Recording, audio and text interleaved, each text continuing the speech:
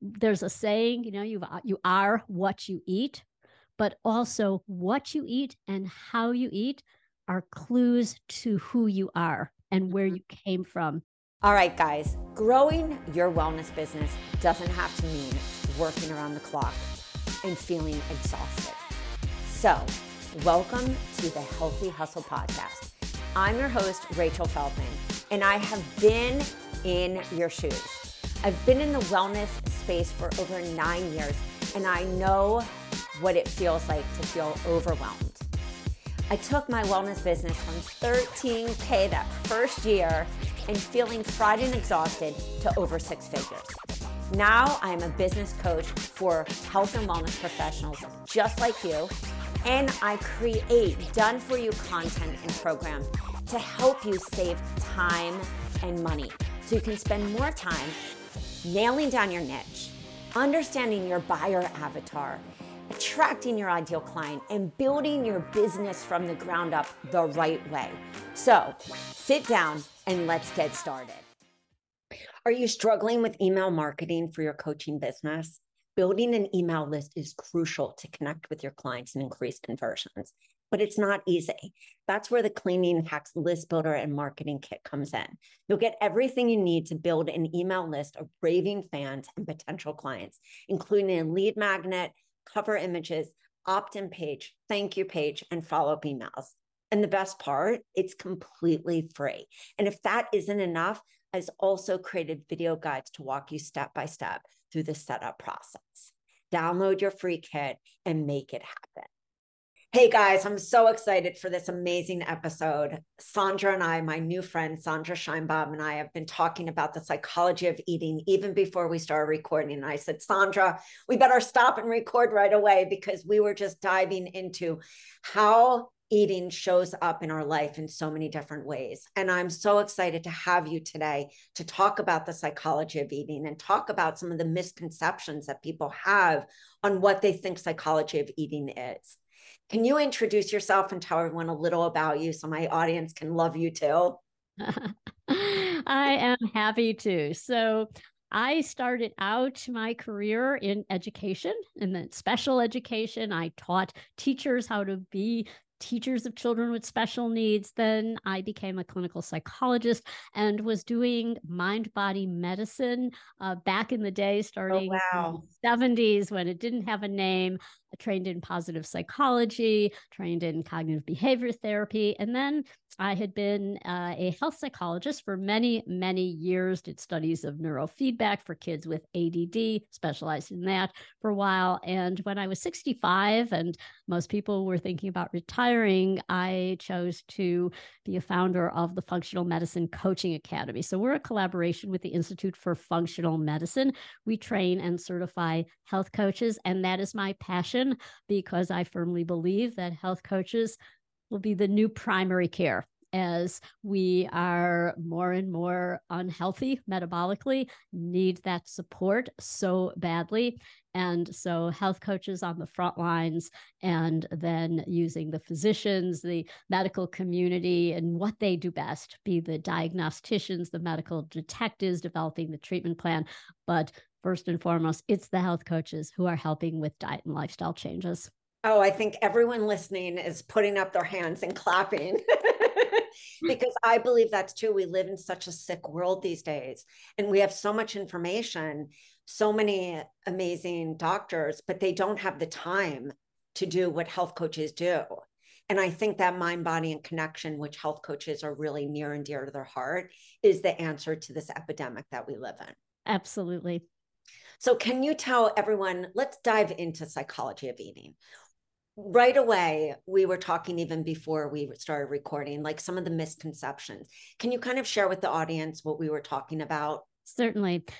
We tend to think when we say psychology of eating, maybe your mind goes to emotional eating. Why do you eat? Because you're angry, you're upset, you're sad, you're happy. And that's a part of it, but it's so much more. There's a saying, you are what you eat, but also what you eat and how you eat are clues to who you are and where you came from. and your family of origin. It is like a Rorschach test. And as a psychologist, I gave thousands of Rorschach, those ink blot tests, but you get more insight into talking with people about food, asking about their eating habits. And we teach this to our health coaches because it's very important that you take into consideration when you sit down to eat, it is more than just you. It is your family, it is your friends, it is your culture, it is the impact of advertising and the big food companies that are influencing your food decisions. Well, how do we step into a place of empowered eating then? If it is all of these different influences, how do we actually form healthy habits around our eating? So it's first understanding where you came from. So right off the bat, when we label people based on their food habits. So if it starts in infancy. If a baby is colicky, is fussy, well, then it's it's difficult child. An easy child would be somebody, or an easy baby would be somebody who's a good eater. You may have heard that expression. Oh, he's a good eater. But then it's tricky because what if you eat too much? Well, then that is obesity, and and what does that mean? And so if you overconsume, if you are a messy eater, we see personality. Personality is really linked, and it's expressed through food. The terrible twos, but no, you're going to refuse to eat. And it is, even I'm a grandma of twins, and I could see differences in them while they're eating. They're like just turning one, and one is just like everything is like in his mouth, like just very fast. And then his twin is very meticulous, and she picks up everything and examines it very carefully. And that's how they are in other areas of their life as well. So we express ourselves through food. It can be even sexual expression. There's movie scenes where it's a seduction that happens based from eating, and certain foods are known to have those powers in terms of associations. It's also our family, and we get so many messages about food, and so we learn our habits, and also our friends, and all of the issues that develop when we are with our friends. Eating something, we don't really want to eat it, but we're fearing we'll be judged. My daughter does this all the time, where she's into the group. She doesn't really want to eat something, but she doesn't want to be judged as the one who's like spoiling the fun, for example. And there's so much more. There's cultural traditions. Well, and I think when I went through a lot of food allergies, I would go to these family events. It would be like Passover and Yom Kippur and all these different holidays. And I would be bringing my own food, and I felt judged. And people would say, oh, she's just a really picky eater. Like nobody even believed that there were food allergies and intolerances. What do you say when somebody comes up against that in their family? How do you kind of deal with those situations? So, yeah, I think the best way to deal with it is to forgive. So sometimes people get really upset, or they won't even go, or they start an argument, to just realize that it is a lack of understanding, and you can let it go. We tend to hold on to things and get upset, but the more you can let go, and sometimes talking about, you mentioned allergies. So it's easier to understand an allergy as opposed to a sensitivity. Yes. And then so it also has to do with being less rigid. So if you have a true food allergy, or if you know that, for example, being gluten-free, that is first and foremost, or if you're gluten-free, dairy-free, but then, and I've been very guilty of this, you could carry it too far. And you might go to an event and you'd say, oh, okay, I can't eat this because it's not grass-fed. I can't eat chicken, it's not pasture-raised. The fish, oh, it's farm-raised, I can't eat that. And here's gluten, and the vegetables aren't organic. And so you end up perhaps not eating at all. And so sometimes it's focusing on, well, how can I eat something and then take care of myself? Like you can have, I do something like coconut charcoal afterwards. Not going to eat the whole thing. I might take a taste of lots of different things, but realize that one meal is not going to, the risk of physical harm is not as great as the emotional consequences or the social consequences where you're sacrificing a relationship. And that's what I see many people who are become part of a food ideology and become zealots or become, there's a phrase, orthorexia, where you are just afraid to eat. And there's a lot of joy in eating. And so the benefits of being with a group of people and enjoying yourself often may outweigh what are, in other words, that's going to be more beneficial to your physical and mental, emotional health than being at that event and not eating a thing and denying yourself. So it's about finding balance between, things you're going to react to that are hard no's, and then others where, okay, occasionally I can partake and it is not going to be awful, horrible, or terrible. Well, I think if I'm understanding correctly, that person who's extremely rigid, they're probably rigid in other areas of their life. Right. Exactly. Right. Yes. That's the key, that your personality is expressed by your food choices and your eating behaviors. And so how would that person who's extremely rigid, because I once was there where I was scared to eat anything. Yeah. It was after I found out that I had colitis and I was trying to repair my gut, and I just became afraid to eat anything. Then I went off to a detox school, and then I was really afraid to eat anything. But bringing back into that balance took me time, and it really took working on some core beliefs that I had about myself and finding that ability to not be in control of everything. So if somebody is in that rigid place, what are strategies that they can use to bring them back into balance? So you can, let's say you take a bite of food and you may know intellectually that this is not the healthiest food choice. Maybe, it was, you're at a restaurant and it was cooked with seed oils, or for whatever reason, it's not something that you would choose to eat.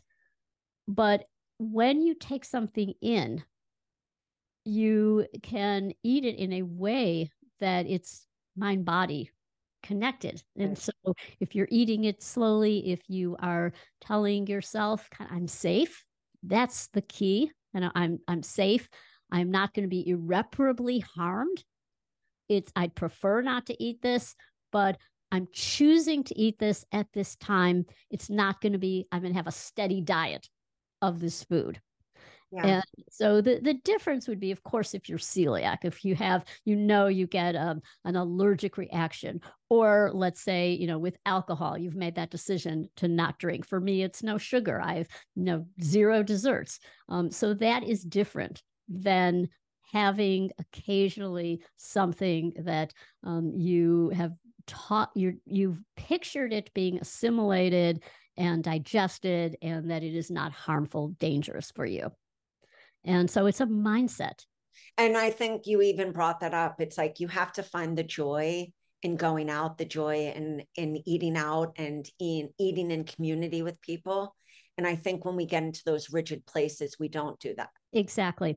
So my twin grandkids are having a birthday party, and I know that there will be food choices that I will not eat, and so my daughter's holding the party has said, well, bring some, like, okay, I'm going to bring a bowl of fruit, and I'm going to bring some appetizers. That so often contributing something, like if it's a buffet, contributing something that you can eat, that others may partake in as well. So does psychology of eating also touch upon disordered eating?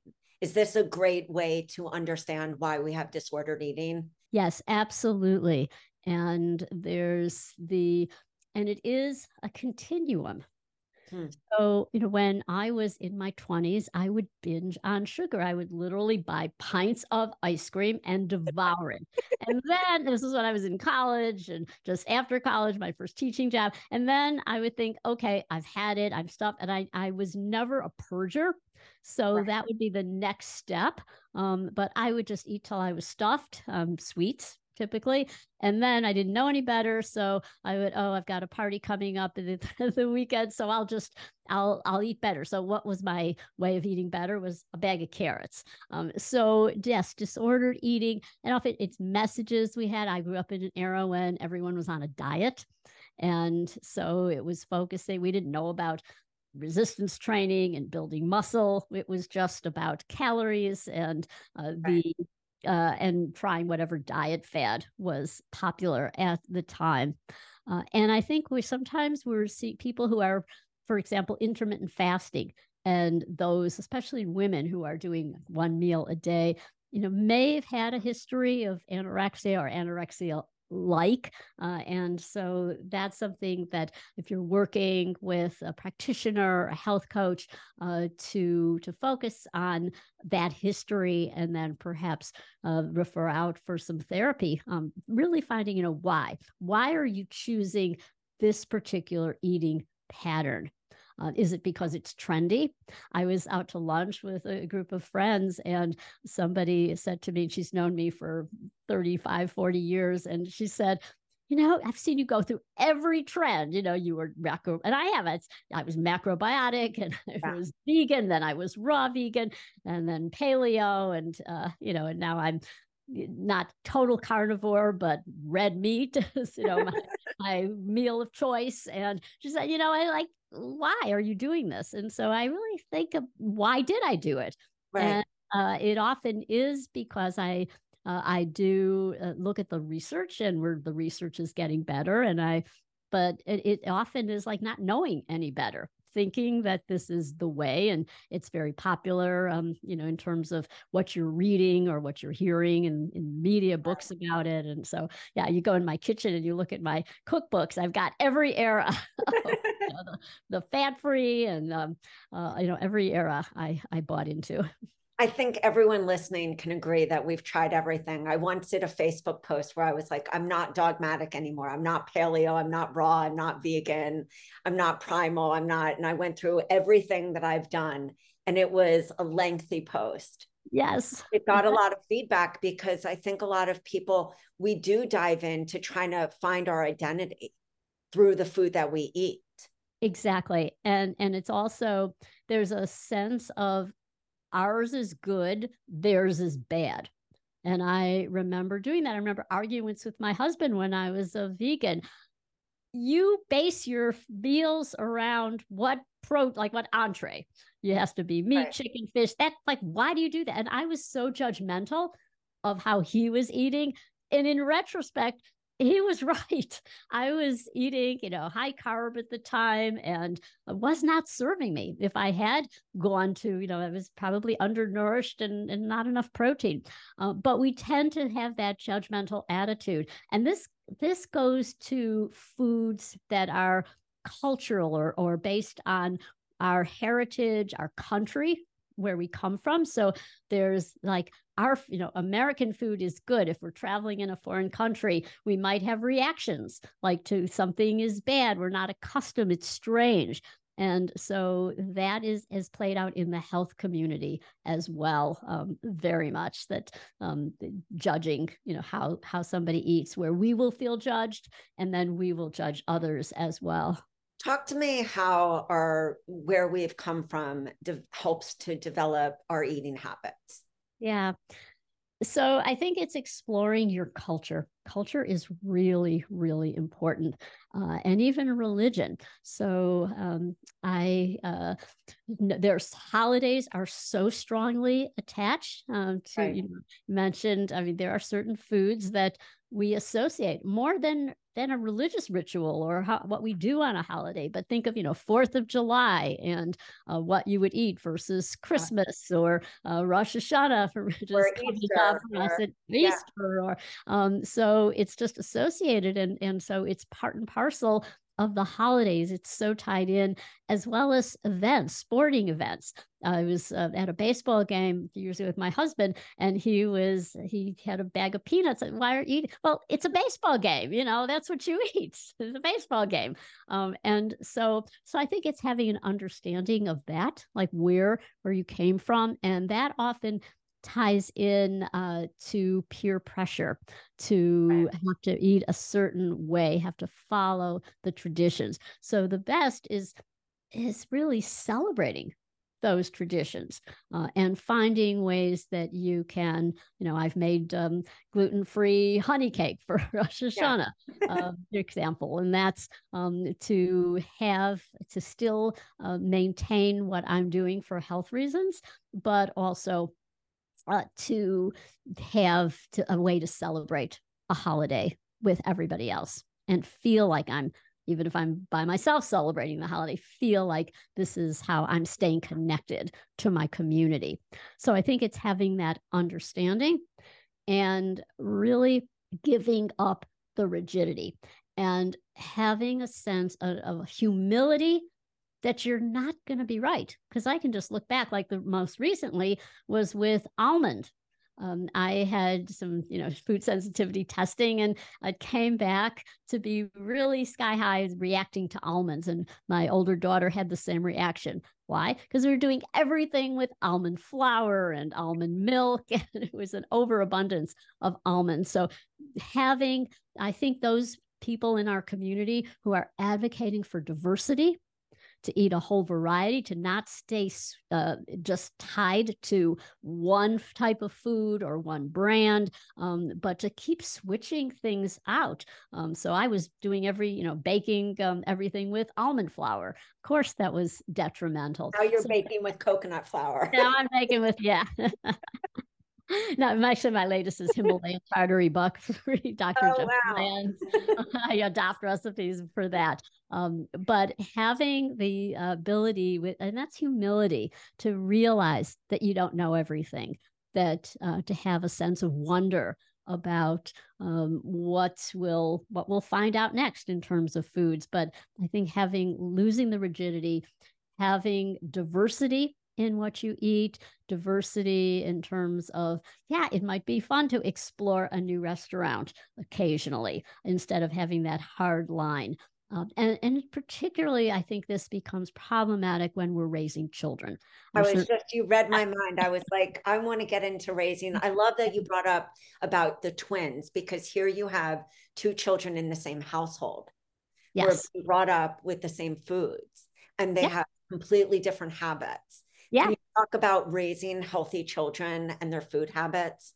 Yes. So don't do what I did when I was raising my daughters. And that is, I had, and there were things I did right. Like when my older daughter was 2, we're not going to have McDonald's anymore or go out for like these processed hot dogs. So I brought in better food that was organic.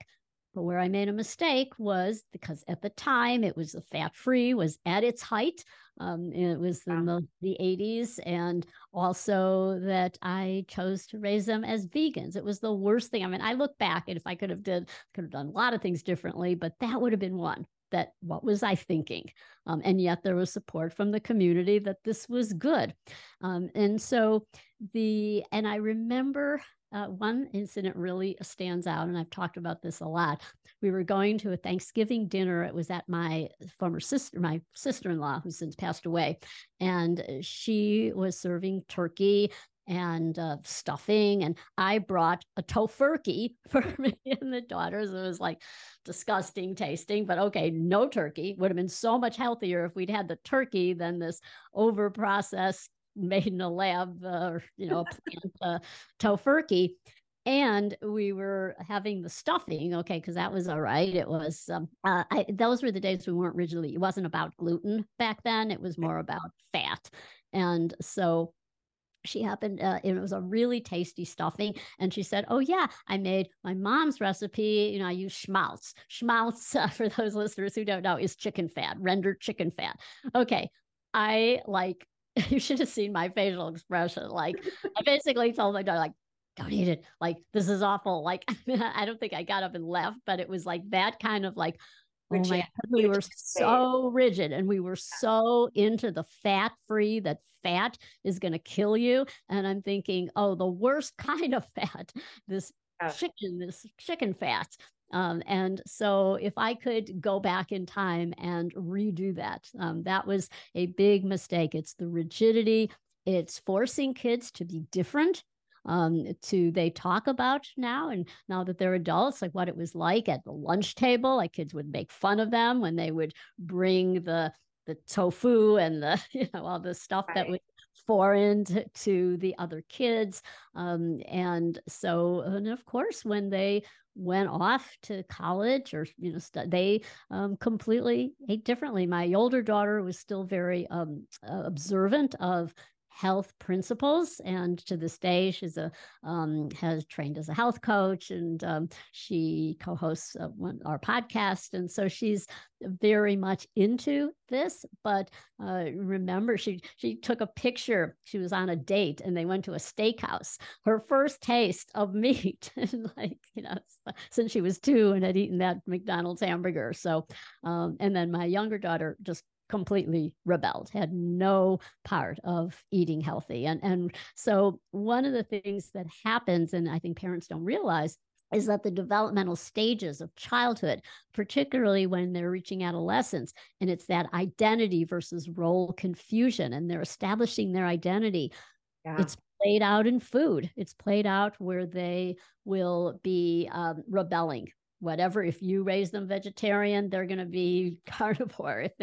If you had a standard American diet, they're going to, or believed in eating animal foods, they're going to come back and saying, I'm vegan after Thanksgiving from college. So I love that. I have my own, of course, stories. I have my son who is like the one who is rigid in his healthy eating. And then I have my daughter who is like, Mom, don't even tell me what to eat.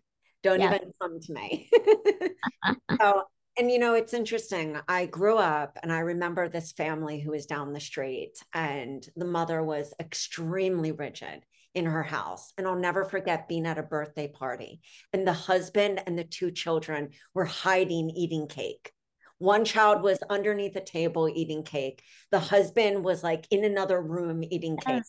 And they were just like, they would come over to our house and it would be like heaven for them because they had all these different choices at our house.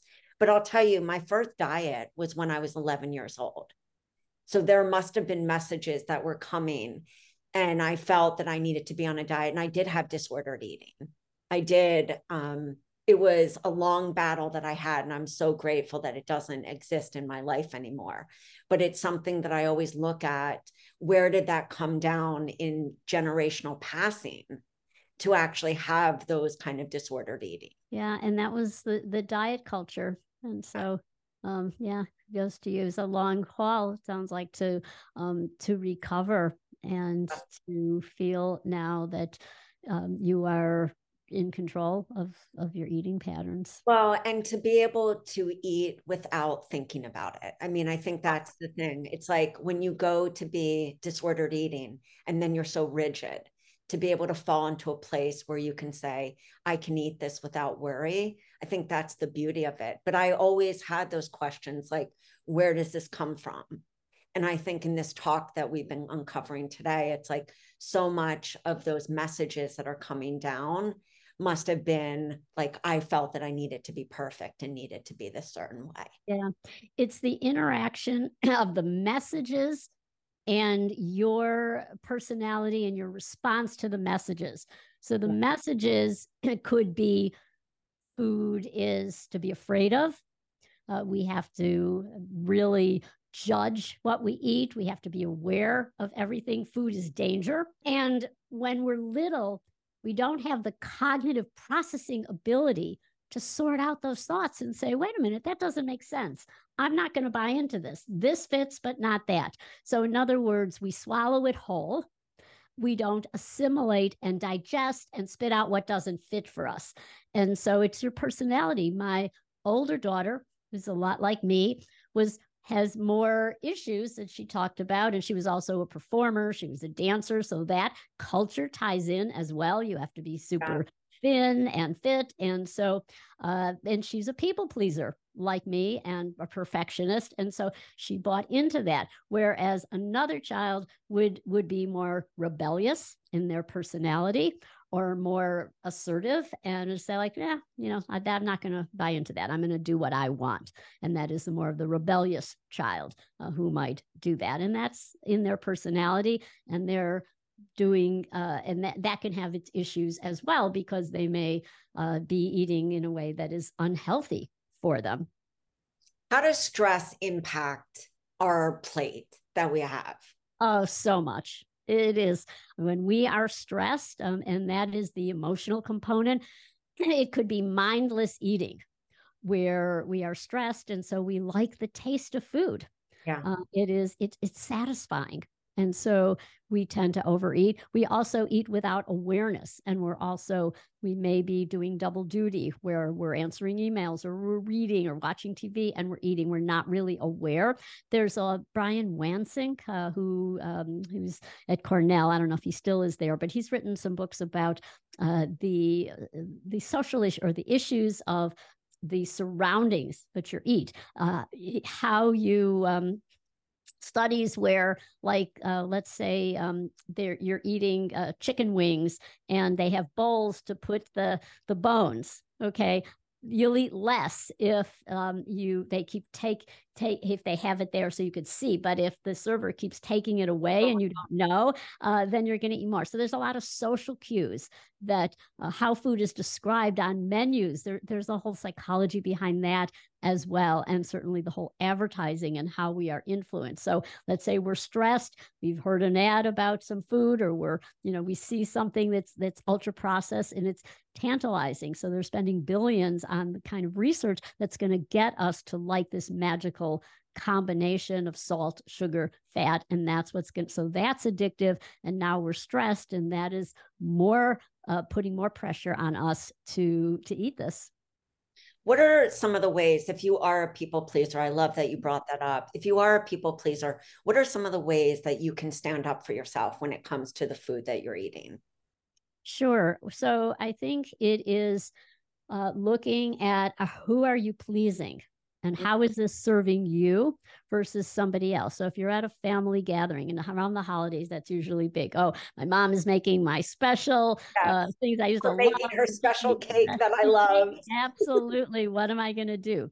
So it depends where you are in life. It depends. So, I wear a continuous glucose monitor, and I can know that, and at my age, I'm 73, I know that I can't afford to eat that dessert because, yeah, I could do it when I was 23 or even 43, but at my age, as we tend to become more insulin resistant, more metabolically challenged. I'm trying, unfortunately, not there, but I'm trying to stay there. So I know for me, it's going to be a hard no. And so even if it would ruin a relationship, and with me, it would be, with my friends, but they know me. They know how I eat. They love you and accept you for who you are. They know that I might bring my own food or, have my own bottle of, special drink with me. So, but looking at whose needs are being met. That's what you're constantly asking, whether it is a friend, a relative, whether it's with your child, your adult child, your grandkids, whose needs are being met. And sometimes you would say, well, it's their needs. When you're raising kids and being so dogmatic about you're not meeting their needs by being so rigid. Whereas if it's at a social occasion or a family gathering and you're afraid somebody will not like you. And so it goes back again, that what's your history? Is that your pattern? You say to yourself, I'm just choose not to express this through food. How is this helping or hurting me? And it varies. Sometimes you're going to say, yes, I'm going to taste that because it's delicious. And I'm at a party and my body will assimilate it and it's not going to irreparably damage my health. And other times, you have health issues that are significant that you're dealing with that you're going to say, no, this is not worth it. I love that. I love that you brought in those because I think, especially as health advocates, when we are going through health challenges, we do have to say no to some things, and really being able to come up with the right verbiage and stand up for ourselves without people pleasing is extremely important. Yeah. And you don't have to give an answer. You can just say, no, thank you. Looks delicious. I'll pass this time. So And I They love that you suggested to bring something. So it's like bring a dessert, bring an appetizer, bring something, or even bring your own food. There were many holidays that I had to do that because I knew that this was when gluten-free was not trendy. right. Yeah. And dairy was everywhere. It's like now I think it's easier. I think that people have an easier time because people are more aware of Definitely. allergies and sensitivities. Definitely. What would you say I'm missing? Did I not cover anything? Would you say that there's any topic that we need to cover? I think this was comprehensive. I think we talked about the influence of your personality from an early age, from infancy. Yeah. You can see it, how people get labeled because of their food preferences and habits. The picky eater is the difficult child, for example. And then how we go through stages where school age kids are really compliant. They're taking cooking classes and baking with you. And then in adolescence, they're rebelling. And then things may change when they're setting up their own household. And what we didn't really talk about is the psychology of eating, the phase of life, older adults who may be losing their appetite. They're not interested in food and they are undernourished. They're not eating enough protein. And so they're still stuck in the they haven't moved forward. And that's a rigidity as well. Like they learned about food in the 60s and 70s, that culture. Right. Counting calories, and they haven't moved on to new awarenesses. So that can be frustrating for children who are becoming caretakers of their older parents. So that's another area. I do have to say, my husband's grandma is 101 and she still eats hot dogs and baked beans and all of that thing. And I was just saying to my mother-in-law the other day, she did not grow up with toxic food. And that looking at her eating habits, which I would say, oh my goodness, grandma should be eating this way. But we don't even mess with what grandma's eating because whatever grandma's doing, it clearly is working. But we didn't talk about kind of the toxins that are bombarding us today.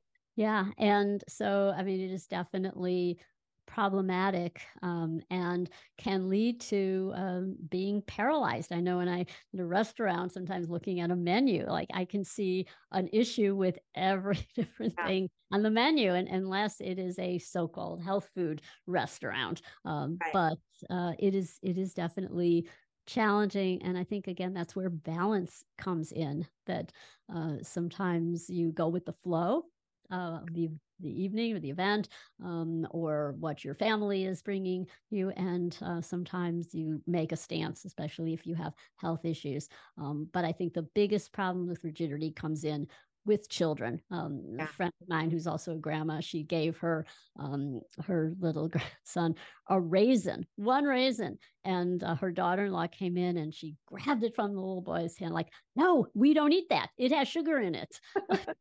Oh, I know. Like I said, I can identify with these days. I know when I was so nervous, it's so nervous to cook with anything, so nervous that it's like, I feel just like you said, I wish I could go back and do it different. Yes. But we do our best. Exactly. Tell everyone where to find you so they can follow you and love you as much as I do. Well, our website is functionalmedicinecoaching.org. Personally, I'm on Instagram at Dr. Sandy. Our school is Functional Med Coach. And if this area intrigues you, you can become a health coach as well, and to help people through these kinds of issues and help them find balance and joy in eating. Which we all need to do, because it's not like you can say no to eating. Absolutely. Guys, this has been an amazing episode. Please follow this woman. And if you have any interest in her school, please go and check it out. It sounds like an amazing school. And just like you can see, she is an advocate for health coaches. And I know that it's something that you want in this world. Thank you so much for being here. I really appreciate our talk today. All right, guys, stay tuned for the next episode. Bye, guys. All right, guys, that is all for today. Thanks so much for tuning in. If you enjoyed this episode, don't forget to subscribe to the show so you don't miss any future episodes. While you're there, it would mean the world to me if you take just a few seconds and leave me an honest review. Truth is, I love honesty. Your reviews help me to reach even more health coaches and wellness professionals who are ready to explode their business and want the truth in this non-BS approach. You can find all the links and the information mentioned in this episode at www.rachelafeldman.com/podcast. All right, so don't forget to tag me on Instagram at Rachel A. Feldman and let me know what was your favorite part of the episode.